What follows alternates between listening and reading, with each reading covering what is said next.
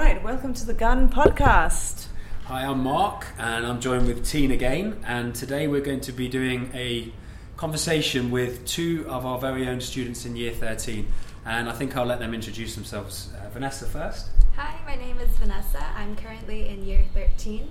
I take economics, maths, and chemistry. And also we have Rachel. Hi, I'm Rachel. I'm also in Year 13, and I also take the same subjects as Vanessa. Excellent. And I think to kick off with, we better sort of let people know what we're here to talk about. The idea was that one of the most recent PTCs I held with you guys and your parents, out of all the students, it appeared that you two were the most, how do we put this, most refreshed and least stressed. And at the time as well, I think you both had huge amounts of work on and you seemed to be coping really well. And you both replied with why that was, with you prioritise sleep. So do you want to just talk a bit more? Maybe you could tell us a bit what you said to me on the night. Okay. Well, I think at least amongst my friends, I certainly am a bit of an anomaly, except for Rachel, who also prioritizes sleep. I think nowadays there's a big stigma surrounding sleep. Oftentimes we associate sleep with slacking, or one immediate thought that people have when you say, oh, I slept at 9:30 last night, is that, oh, this person must have nothing better to do. Or lazy. Yeah, or they're lazy. And I think, it's a bit absurd, because our immediate thought should be, wow, this person really has his or her life together, and they're doing the right thing. So this stigma surrounding sleep, I think, is certainly one big issue. And my mom actually is the one who's always telling me that I should sleep early. But having listened to a few talks, Miss Marsh gave a really good sleep talk a few weeks ago. Mm-hmm. The science surrounding the importance of sleep is actually astounding. So it just goes to show that you should listen to your mom, and sleeping early is important. That's right. Can you remember anything about what was said in the talk, Rachel? They were just mainly talking about the consequences of not getting enough sleep, and how you shouldn't use caffeine as a kind of crutch to help support you when you're not sleeping, or being wary of what kind of medication you're taking as well when you're sick. So that was the main things that they were talking about. And I think Mr. Corbett as well also spoke in one of our briefings about the book that was written by Matthew Walker, who is currently the first sort of name that springs to mind when you think about sleep science now. He's made a big name for himself, and he's been on a lot of podcasts and TED Talks, and he's spoke about how important it really is. And one of the things he says that there isn't actually a bodily function that we know of that doesn't benefit from sleep. And in terms of we're all in the business of learning, and sleep is very important both before you start learning and obviously after, to reduce the amount of forgetting. I find it particularly interesting coming to Asia, where there's a whole other culture surrounding sleeping, because where I'm from, Denmark, it's so important. We take it super important. Mm-hmm. And it's funny to think about how when you're a baby, people keep talking about how often babies need sleep, yet as we grow older, sleep become less of an importance for some reason. Yeah. Which, like you, I find astounding. I just don't understand it, and I'm glad that Matthew Walker is taking a forward step, but I don't understand why it's happening now, because it's not new. You knew this all along, right? But it's just one of those things. It's not new. One of the things we've sent out, I remember when I was in primary, was this thing to show parents how much do you actually need sleep at a certain age. And I've got it here just to let you all know, because I think it's quite interesting. So when you're an infant, 4 to 12 months, you need 12 to 16 hours per 24-hour period. That's half a day, basically. Basically, yeah. 1 to 2 years old, 11 to 14 hours. 3 to 5, 10 to 13. 6 to 12, 9 to 12 hours. And 13 to 18 years old, 8 to 10 hours. So that's you guys. So how are you doing? First of all, sorry, how many hours are you getting a night? I think on a good night I get around 9 hours, but which is amazing. Yeah, to be honest, with the workload and all, it's probably closer to 7 to 8 hours now. I think a lot of your peers would probably say, well, I don't have time to sleep because I've got so much work to do. So how do you manage to do both? Yeah. Because is it a good enough excuse that you don't have enough time? That's the big question, I guess, like finding that balance. Like I said earlier, I think a lot of us neglect sleep and we think that it's not a priority, but that's certainly something I think that needs to be reimagined, because sleep is as important as all of our other priorities like exercise, eat, studying. Like Mr. Solomon said, sleep is essential to kind of collect our thoughts and process what we've learned throughout the day, and also equally important, kind of forget the things that we don't need to remember. Yeah. Well, your brain develops when you're sleeping. Yeah, exactly. So one thing that I think has really helped me is not only managing my time, but also managing my focus. Yeah, a lot of times we hear people saying, it's just about time management. But equally important is managing your focus and kind of allotting yourself towards 100% focusing on a certain task at a certain time, and making sure that you're not distracted by technology or social media. And the irony is probably that it's sort of a vicious circle. If you don't have enough sleep, you're probably more likely to be distracted and all by those other things take more time to do. I think if you're getting sleep and enough sleep, then when you start doing your work, you don't feel that you keep revisiting. And I think one thing that Matthew Walker says in his book was that if you're tired, if you read a line of a book or something and you almost have forgotten it straight away, and you need to go back and read it. And if you're feeling tired, then obviously everything's going to take longer, and you're going to take more time to get through the work that you've been given, that people like yourselves who are possibly more refreshed than other students will do in less time. Yeah, I think a lot of people say, like, when you get sleep, your brain works on a whole other level. And it's quite interesting because we're basically not using our brain as much as we should. We're not utilizing it enough if we're not getting the sleep. I think one thing that stood out from the book that Matthew Walker wrote for me was the fact that we've been sort of, as human beings on the planet for hundreds of thousands of years, and it's one thing that's not been selected out. You're obviously the most vulnerable when you're asleep, and I think the problem with that is obviously going back thousands and thousands of years. If you're very vulnerable, you're going to be in danger of being murdered or whatever it might be. Whereas it's not something that the human body has chose not to evolution has not moving it out, which means it must be important. And there isn't any animals that don't sleep. There isn't anything on the planet that doesn't sleep. It's quite interesting because in Denmark we I don't know if you know, Denmark's been told that they're one of the happiest countries in the world. Also a place where we prioritize sleep. One of the things that we do with our children when they're little is that they actually sleep outside to get the optimal sleep. Not in the night, but don't worry.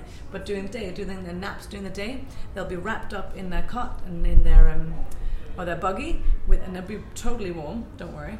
And then they'll stand outside because the fresh air and everything, and they'll sleep for about 3 hours outside. Often, I'm not saying all kids do this, but quite often that is the case, 2.5 hours. And it makes such a different impact on learning and everything as they're growing up, if they get enough sleep. It's just a very interesting thing. How do you make sure you get a good night's sleep though? Like the routine, do you have a routine that you follow? I think it's really important to establish a routine. So if I do any exercise, it will be at least 3 hours or 4 hours before my bedtime. Okay. So I'm not all hyper. All hyper, yeah. And then an hour before my bedtime, or around half an hour, I will not use my phone or any other gadgets. That's great advice. Yeah, and I'll just take the time to kind of unwind, I guess. Maybe put on some sort of meditation kind of thing. Lovely. From YouTube. And then I usually set a reminder to half an hour before I would want to sleep to say get yourself ready for bed and stuff. So then that way I can optimize my full 8 hours. You are basically now describing what seems to me the perfect routine in a way that everyone should follow. Yes. I like the idea that you're listening to meditation. Is it like a sleep meditation, or is it just different one every time, or the same one you go back to? It's kind of different. It depends. If I feel particularly tired that day, then I'll just solely do like a sleep one. Yeah. But if I'm feeling stressed that day, it will be more of a relaxation Cool. kind. Okay. Maybe we Interesting. could put a couple of links to things Yeah. that you've listened to in the notes. I know there'll be some people who, not everyone finds it easy to fall asleep. So they might go to bed early, but they might not find it easy to fall asleep in the evening, and their minds are just working. And the meditation is a very good way to overcome that. I've done that myself. Whereas there's an app called Calm, and there's a sleep meditation. Bedtime stories on it. Well, I use that for the kids. And I put the sleep meditation on, and I'm literally, because I focus on her voice rather than trying to, all the thoughts I have in my head, I'm out within minutes. Yeah.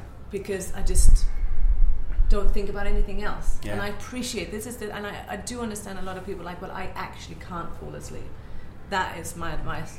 Same as yours. Yeah. I think Things like limiting caffeine after a certain time. Yes. I think again in the book he says something like it's got a half-life of about 7 hours. Yeah. So if you plan backwards, make sure your last coffee is well within or before that window begins. But also a very good point that you made, Rachel, is that no iPads, phones, half an hour before. Yeah, it's the bed. white light, your It is circadian terrible. rhythm. And I mean, it thinks there's research upon research upon research Yeah. and articles about how Blue bad it white is light, to lie in bed with your phone or your laptop. And we're all guilty, right? Oh, Are you, yeah. do you still every now and again, or are you very strict with yourselves?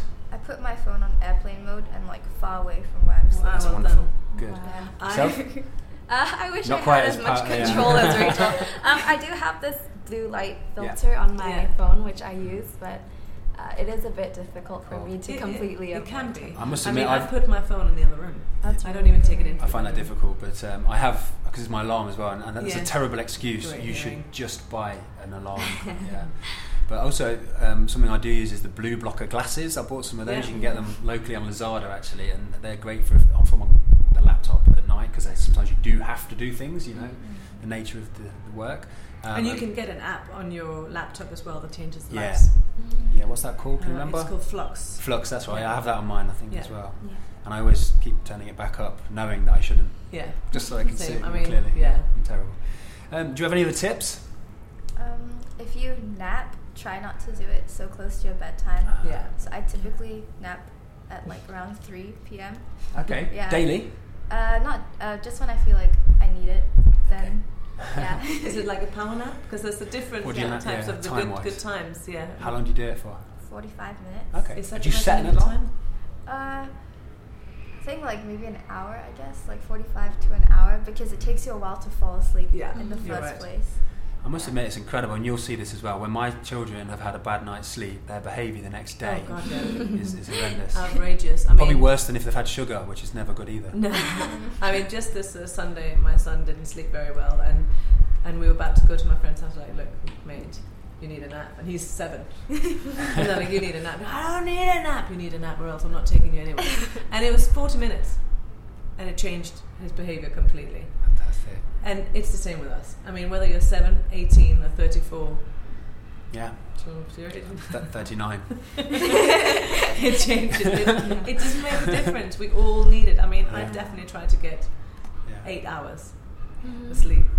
Yeah, and I think one thing that really does help is reading something that maybe isn't related to school and Yes. isn't on a device before bed, or work as well. So going to bed with a book that just you can lose yourself in, even if it's just nothing particularly special. It just allows your brain to slow down and set you up ready for the sleep that's about to happen. Yeah, I think a couple of other tips that I might share as well, and this came from you. You said you prioritise sleep, Vanessa, which is what you said when we spoke with your parents at the PTC. And I think actually going on Google Calendar, planning your time well, saying what time you'll be going to bed, which means you can work backwards and you know what time you need to be stopping work. Yeah. Any drinks and things are planned when you're not going to have them anymore, and even setting alarms like last coffee, whatever it might be. And if you can, schedule these things in, then I imagine that's going to set you up for a better night's sleep. Yeah. The other one as well, this came from David Allen, who's a bit of an organisation specialist. He talks about writing everything down. We have this working memory in our brain constantly for things going over in your mind. You're worried that you might forget them, whatever it might be. If you just write things down, he calls our brain a thinking tool. Our working memory is a thinking tool, not a storage device. So the best thing to do is anything that's in your mind that you need to do tomorrow, either schedule it in the calendar or write it down, and that way your brain can then go to bed without anything churning over, I guess. Mm-hmm. Yeah. Brilliant. Anything else? Yeah, I found some articles as well, and interestingly enough, the blue light doesn't actually give sleeping problems for people who've been outside or has had daylight for 6.5 hours so a day. it can offset. So so if you've been outside and all the time, then it shouldn't be a problem. But if you're sitting inside all day on your laptop, that makes a difference. Being outside in general changes your sleep pattern as well. If you exercise, but if you're outside playing for smaller kids or doing exercise, that will change it as well. So that was just it, basically. Nice. Great. Well, I think what we'll do is we'll probably include a few links to notes to this discussion. It's been really interesting. Have you got anything else that you'd like to add before you go? I think something worth noting, when I was researching about the effects of sleep deprivation, one thing that really stood out to me is that you can't recover your sleep deprivation. Point. And I think that's really scary. Because we always think that during the weekday I'll just sacrifice my sleep and I'll sleep in on the weekends, but unfortunately it doesn't work that way. I think the science recommends that you get up every day at the same time. So even on the weekend, which I know a lot of people find very difficult, because that's when they do that catch up and they believe they're paying back the debt that they've built up over the week. So that's good advice. That's very good. That's very good advice. I also found apparently sleep is important in terms of the brain. If you don't get enough sleep, poor quality increases the risk of disorders including high blood pressure, cardiovascular disease, diabetes, depression and obesity. Incredible. It's very scary. I think the first page of that book, my wife Jade read it and she decided that she did not want to read any more because she was terrified. She felt that she was so scared she wouldn't sleep. But it's really important. Rachel, anything from you before we go? Just like 2 apps I would recommend for meditation. One is Calm, as you said before, and Headspace. Brilliant. Yeah, Headspace is really good as well. Excellent. You get a free trial with that as well, don't you? So you can have a go. Same with Calm, actually. Super. You do. But it's not expensive, Calm. No, I don't think so. To get access to all the different... I know educators, people working in the education industry, get free access to it, possibly for life. Yeah. Sorry, I know that because I've got it. I've got it for my kids, so most evenings I put on a story. You can set notifications so they remind you to get enough sleep or to relax for a certain amount of time before you sleep. So that's really good as well. Excellent. Brilliant. Well, thank you very much for coming along, and I hope you sleep well tonight. Thank Spread you. the word. Yeah. Thank you.